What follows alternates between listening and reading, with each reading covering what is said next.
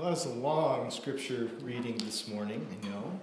But the most important thing that we do here is not that the pastor gets up and talks about the scripture, that we sing some stuff, but that we actually encounter the Word of God in a number of different ways. I was reading this week out of the book of 1 Timothy, and in 1 Timothy, Paul says to Timothy, who actually becomes the leader of the church in Ephesus, the place where this all takes place, Paul says to Timothy, among other things, devote yourself to the public reading of Scripture. And so when I was evaluating, well, can we read all these 30 verses this morning? I thought, well, the Bible said we should. And so that's what we're going to do. So what I want to do to start with, beyond just make an excuse for the long Scripture reading, is I want to ask you, who here would like to see a miracle? Anybody? Yeah, all of you, right? All of us. I'm glad. I mean, yeah, of course we do, don't we? I mean, we want to see something that will make us marvel and wonder, that will transform the difficult things in our lives. Right? Isn't that what a miracle does? It's something that comes outside of what we consider to be the natural order of things. It breaks the rules, and it does it in a positive sort of way. I think we don't always add that, but we mean that about a miracle, don't we? How many people here have actually seen a miracle or experienced a miracle? Yeah, about half of us, I think. That's about what I see. I've seen a couple of miracles, a few of them. And they're all related to what we're going to see. I just want to share with you a couple of things. So first of all, there's someone in town who was in the hospital, left against doctor's advice, came home, and a friend of that person's called me late at night and said, this person, they're suicidal.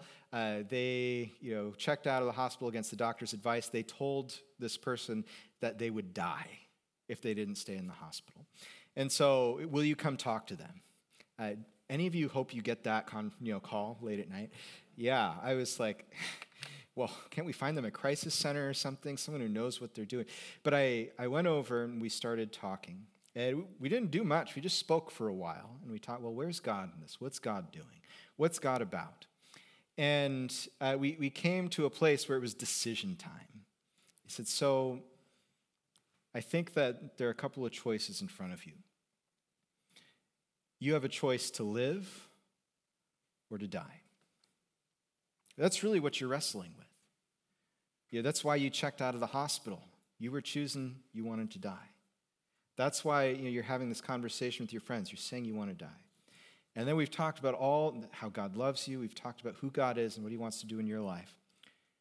Do you want to live or do you want to die? And they said, I want to live. And we prayed. And as we prayed, this person, when we finished, says, this body part where the problem is, my pain is gone. Now, I am not a person who looks at events in life and looks for miracles. This is actually a problem, right? This isn't a good thing. But I'm the sort of person who looks for the natural explanation. So the first things that came into my mind were, it must not have really been that bad in the first place, right? There wasn't a real miracle here because she must not have really been that sick. The second thing that came up was, well, maybe the pain didn't really go away, but her body just kind of healed over time. It wasn't really that miraculous at all. And, it was probably even a year or two later where I stopped and I realized God did a miracle there. With the facts as they were presented, like the transformation that happened, that person was healed. And I didn't even recognize it when it happened. Did you know that miracles happen and we don't even recognize them?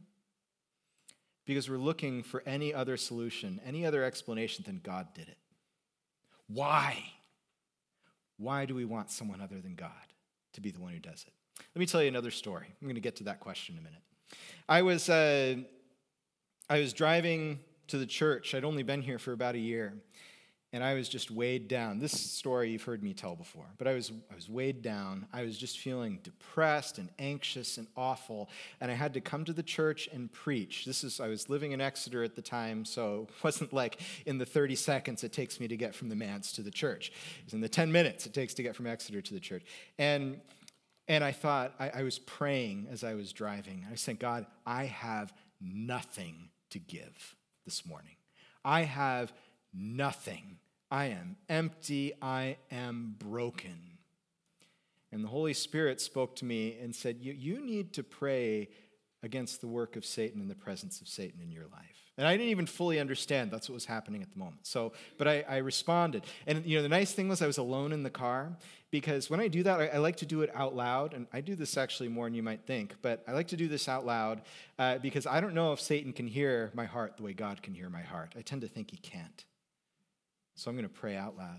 And I said, in the name, I belong to Jesus Christ, not because of anything I've done, but because what God has done for me. He saved me. He rescued me. And Satan or any of your demons that are here, in the name of Jesus Christ, you leave me alone. And I came to church full that morning. I was transformed. My heart was transformed on the way, which was more disturbing than if nothing happened. Because you know what it meant? It meant Satan was really doing something, first of all, and I don't want to attract Satan's attention.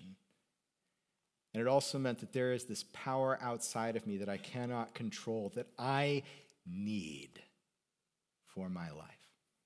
One last story. My Grandma Hodge, my dad's mom, she was sick for a lot of her life, and she died when I was pretty young. And one time she was in the hospital. My dad tells this story periodically. And she was very sick, and she'd just been seeing all the doctors and everybody, and they left the room, and she was alone. And an angel appeared to her at the foot of her bed and said, Lorraine, if you continue treatment, you will die. And if you stop treatment, you will live. And then the angel disappeared. And then the doctors walked back in. What's Grandma going to do? Yeah, she says, first of all, let's be honest about the fact that this might be hard. Hey, doctors, with your advanced medical degrees and your knowledge of the human body that I don't have, your treatment stinks. God told me, right? That sentence, God told me, usually is not followed by love and acceptance from the hearers, right? God told me to stop treatment and I will live. So that's what I'm going to do. And she lived. Do you still want a miracle this morning? Because they're dangerous, aren't they? They are dangerous. They don't leave us unchanged. They don't just make our lives better. They do this. But even more so, they transform the people who receive them. Or worse, we end up untransformed and farther from God than when we started. What about the people of Israel? Leaving Egypt, and they get to the Red Sea, and the army of Egypt is behind them. And what did they say to Moses? God has been so good, those 10 plagues, he'll get us out of this. Of course not. They said, were there not enough graves in Egypt that you brought us here to die? And Moses, plants his staff, and he parts the Red Sea by the power of God, and they walk through, but they are untransformed. And how did their lives end? Do you remember? They all died in the wilderness until a new generation arose that was willing to trust God. Do you still want a miracle this morning? Yes, you do, okay? But it's maybe a bit weightier than we thought. Let's take a look here. Acts chapter 19. Is this going to work? It will if I turn it on. All right, where are we?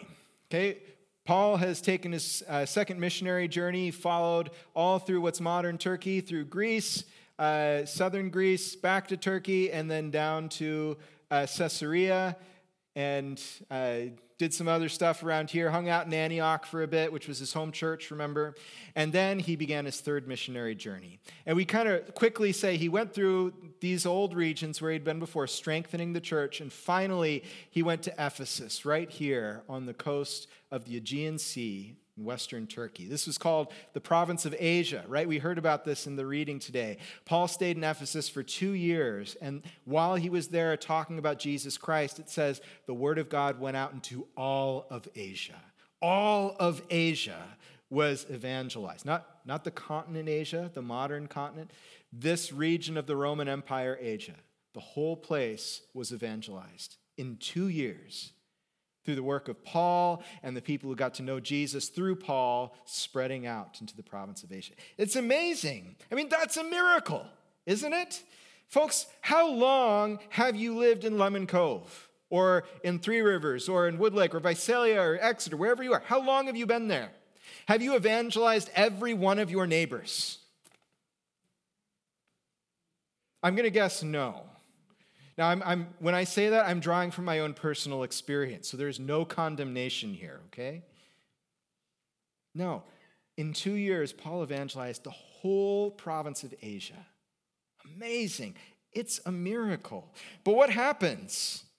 Well, Paul starts in the synagogue, as is his practice. He gets rejected in the synagogue. Did Paul give up when he got rejected in the synagogue? No, he kept on going. He knew what God's call was. And God's call is very similar on our lives. Be witnesses of Jesus Christ wherever we are and whatever we do. Don't give up just because some people don't believe.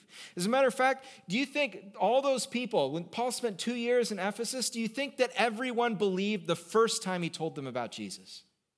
No. Yeah, 3 times, 5 times, 100 times.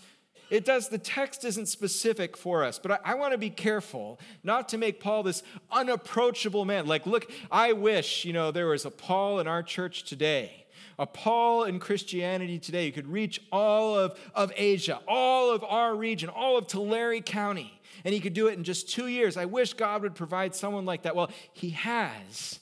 It's us. We are not as different from Paul as we often think that we are. Do you remember Paul, when he writes to Timothy, he says, "Here is a trustworthy saying that deserves full acceptance. Christ Jesus came into the world to save sinners." That's a good word, isn't it? But do you know what comes after that?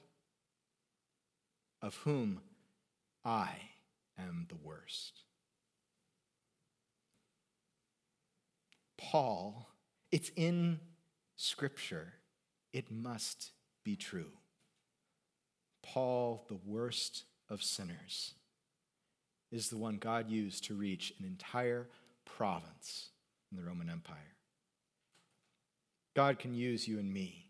God can do miracles through you and me, just like he did through Paul. Now, the ministry continues. We're going to move pretty quickly through this passage. God did extraordinary miracles through Paul, right? Here it is again. We want these miracles. Even handkerchiefs and aprons that had touched him were taken to the sick, and their illnesses were cured, and the evil spirits left them. But then we get a different picture, right? Paul is invoking the name of Jesus to save people, to cure people, to heal people. And some Jews who went around driving out evil spirits, they are professional exorcists. There were actually a number of people like this in the ancient world. And we still have copies that written down some of the things that they would say in order to drive out evil spirits. And the big thing that they did is they would use the names of gods and demigods and evil spirits themselves. And by that name, they believed they had some sort of control over them. They could say, "In the name of Jesus," which means I compel Jesus by using his name to cast this spirit out of you. And they didn't just do it with Jesus' name. They did it with Artemis and all of these other gods and spirits that the people believed in the area. But something went differently when they added Jesus to their list of names. And if you see some of these ancient texts, it's just like 20 names all in a row. "I adjure you, evil spirit, by X, Y, Z, A, B, C, and so on and so on." Just list as many names as you can, because that will make your work all the more powerful. Add Jesus. Right? Look, this Jesus seems to be having some success. Let's compel him to participate in our for-profit ministry. That could never go wrong, right? They would say, in the name of the Jesus whom Paul preaches. You hear the two names? You're compelling the spirits to go. I command you to come out. 7 sons of Sceva, a Jewish chief priest, were doing this. And one day, the evil spirit answered them, Jesus I know, and Paul I know about. But who are you? Then the man who had the evil spirit jumped on them and overpowered them all. He gave them such a beating that they ran out of the house naked and bleeding. I saw once someone, I believe, was influenced or possessed by an evil spirit in this same sort of way. And I saw 4 250-pound plus men sitting on him, trying to hold him down, this 140-pound kid. And he was throwing them off. They could not hold on to him. When I hear about spiritual warfare in Lemon Cove and around, I have to admit, the first thing I think is, I am unqualified. I would like a transfer, please. Somewhere else where we don't have to deal with this. But this is in our town. This is in your community, whether you're in Lemon Cove or Exeter, Three Rivers, or anywhere else. This is happening. There are real powers of evil in the heavenly places. The reason we know this is because Jesus believed it. And some of us have seen it as well, in person.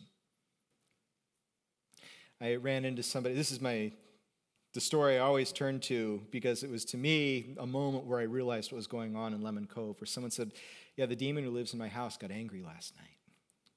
Threw all my dishes around, broke them all. And that's when I said, transfer, please. And I have a fear that when I go to confront the evil powers in our world, I'll hear, Jesus I know and Paul I know about, but who the heck are you? And I'll be thrown out naked and bleeding. But you know what? It's not about me, and it's not about you. What's different between Paul, who's doing this ministry, and the 7 sons of Sceva? Because remember, Paul is healing people, and people would just take stuff that touched Paul, and they'd take it to their sick friend or family member, and they'd be healed. So why can't these exorcists go and say, we know about that Jesus? I mean, we're not like buddies or something, but we're gonna invoke him. We're going to use him, just like people are using these handkerchiefs and aprons to heal people. We're going to do that. Why didn't it work? What went wrong? Yeah, they didn't know Jesus. Because, see, Jesus, we think often, like, I don't know if you ever pray like this. I pray like this all the time, and then when I realize it, I repent, and I try and pray a different way. But I pray like this, God, you are so great. You are great enough to give me everything that I want in my life. You are so good. Clearly, you don't want me to suffer here, right? I'm manipulating God. Anyone else try and do that ever? You don't have to raise your hand. I mean, you should feel bad if you don't raise your hand. See, I'm manipulating you right now. You ever pray like this? Like, God, how do I get you to do what I want? That's what the 7 sons of Sceva are doing. How do I manipulate God into getting what I want? What Paul is doing is, what does God want from me today? See the difference there? One of those is a way of actually having relationship. The other one is a way of abuse. One of those is a way of obedience. And the other one is a way of being my own God. And how deeply we want to be our own gods and goddesses. You realize that's the only sin, don't you? Every sin we commit is a way of saying, not your way, God, but mine. That's why what the 7 sons of Sceva were doing was sinful and was not answered, and there was no power in it. But here's the other thing I want you to see. Remember, do you want to see a miracle? You know what a miracle does? It will either transform you to be more like Jesus, or it will push you farther away. Those are the two options. It will either change who you are, or it will make you more like who you already are. It'll turn your heart to stone, or it will turn your heart to flesh. Do you still want a miracle? Because you know what I often want? I want a lot of what these 7 sons of Sceva are doing. I do. God, I want a better life, but not a changed life. Get where I'm going with that? I want a life where I get my way. I want a life where the sufferings that I encounter are, I get to say yes or no. I want a life where I get to choose when the good things come. I want a life on my terms. And when we encounter a miracle, it proves to us that there is no such thing as life on my terms. It's all an illusion. It's all fake. When that big tsunami, was it in 2011 that the huge tsunami hit Japan? And Japan has dealt with earthquakes and tsunamis since people have been living there. It's on the Ring of Fire. It's a seismically active area. There are ancient records of people doing it. People they still live their lives in Japan in the constant awareness that the earth can and will move underneath them, and the ocean will not stay where it belongs. And so what did they do in Japan, besides build a nuclear power plant on the ocean? What else did they do? They built enormous seawalls all along the coast of Fukushima and everywhere else that tsunami came. And they built them so high that no tsunami could ever top them until one did. There was no wall high enough on the coast of eastern Japan there to stop that tsunami from coming in. There were no measures that they could have taken at that nuclear power plant that would have saved it from the devastation that came and the meltdowns that followed. We are not in control, no matter how much we pretend or desire to be. And a miracle reveals that to us. I am not in control. Now, sometimes miracles come as these big splashy sorts of events, right? Here's a handkerchief from Paul, you are healed. You are paralyzed, you will walk. You're standing at the edge of a sea with an army behind you, you will walk across on dry land. But miracles come in another way too. About that time, there arose a great disturbance about the way. A silversmith named Demetrius, who made silver shrines of Artemis, brought in a lot of business for the craftsmen there. Right? Idol worship, the idol makers make lots of money. So he called everyone together and he says, hey, your idol business is in trouble because there are no Jesus idols.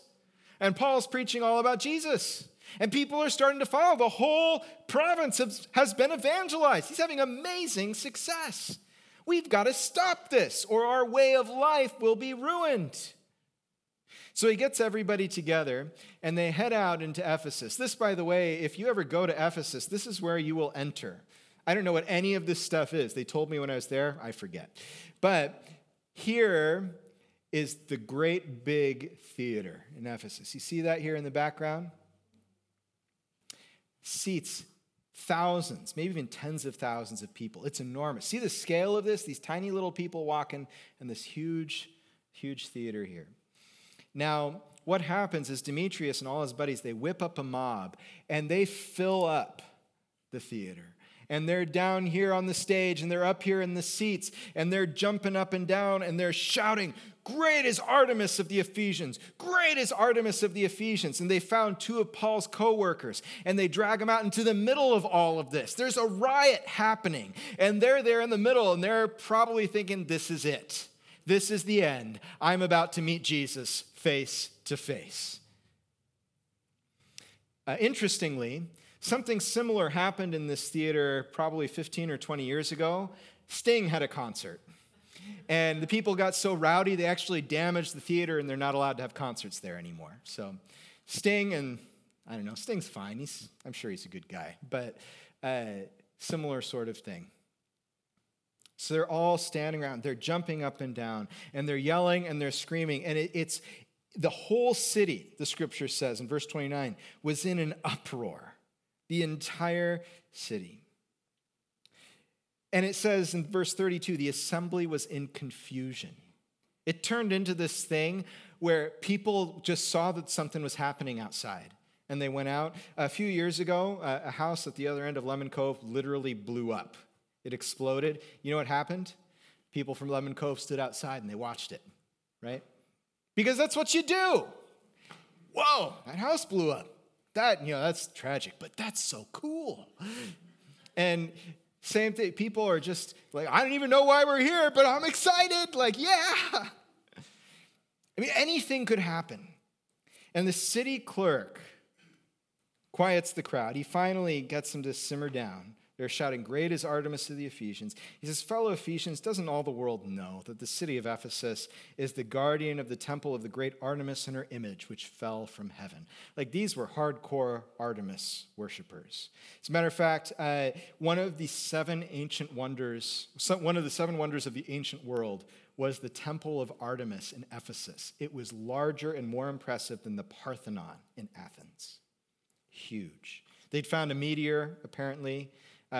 Must have looked something like they imagined Artemis would look. They set it up in the temple. They're like, look, we got all this evidence. Like something fell out of the sky in Ephesus. We are the people of Artemis. And the city clerk says, everyone knows how great Artemis is. But that means you need to calm down and knock it off. No one can touch Artemis's greatness. But we are in danger of being found out to be a mob.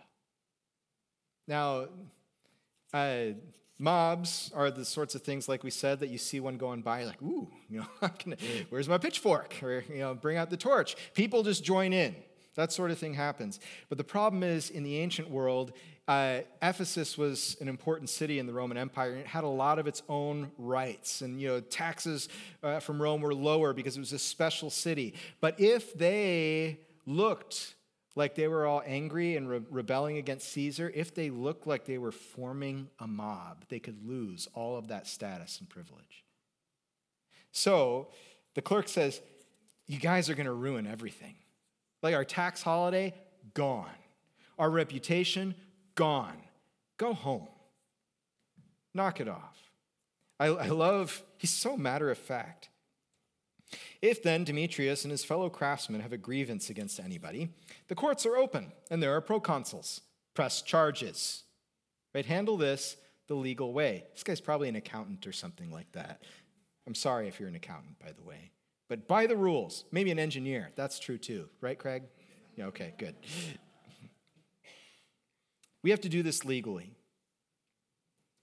After he had said this, he dismissed the assembly. And if we go on a little bit further into Acts here, it says, when the uproar had ended, Paul sent for the disciples. He encouraged them and he said goodbye. Does that sound like a miracle to you? I mean, the heavens didn't exactly open, did they? I mean, the Hallelujah chorus wasn't playing anywhere. There wasn't someone lying on the ground who couldn't walk and they jump up and they run around. Does that sound like a miracle to you? I think it is. See, like I said, my temperament is when I see something incredible happen, I try and find a natural explanation for it. And that can be a problem. But isn't it also true that the family that you were born into, God chose that for you? isn't it also true that the gifts and abilities you have, God gave those to you? Isn't it true? Scripture itself says that before any one of your days happened, God had already written them down in his book. Every day for you is on purpose. What is a miracle? Isn't it God acting? Above anything else, the Greek word that we often translate as miracle is dunamis, which sounds like the word dynamite, because that connection was on purpose. That word dunamis means might or power or strength. That's what a miracle is. It is God's strength in operation. And isn't his strength at work every moment of your life? What do we pray in the Lord's Prayer?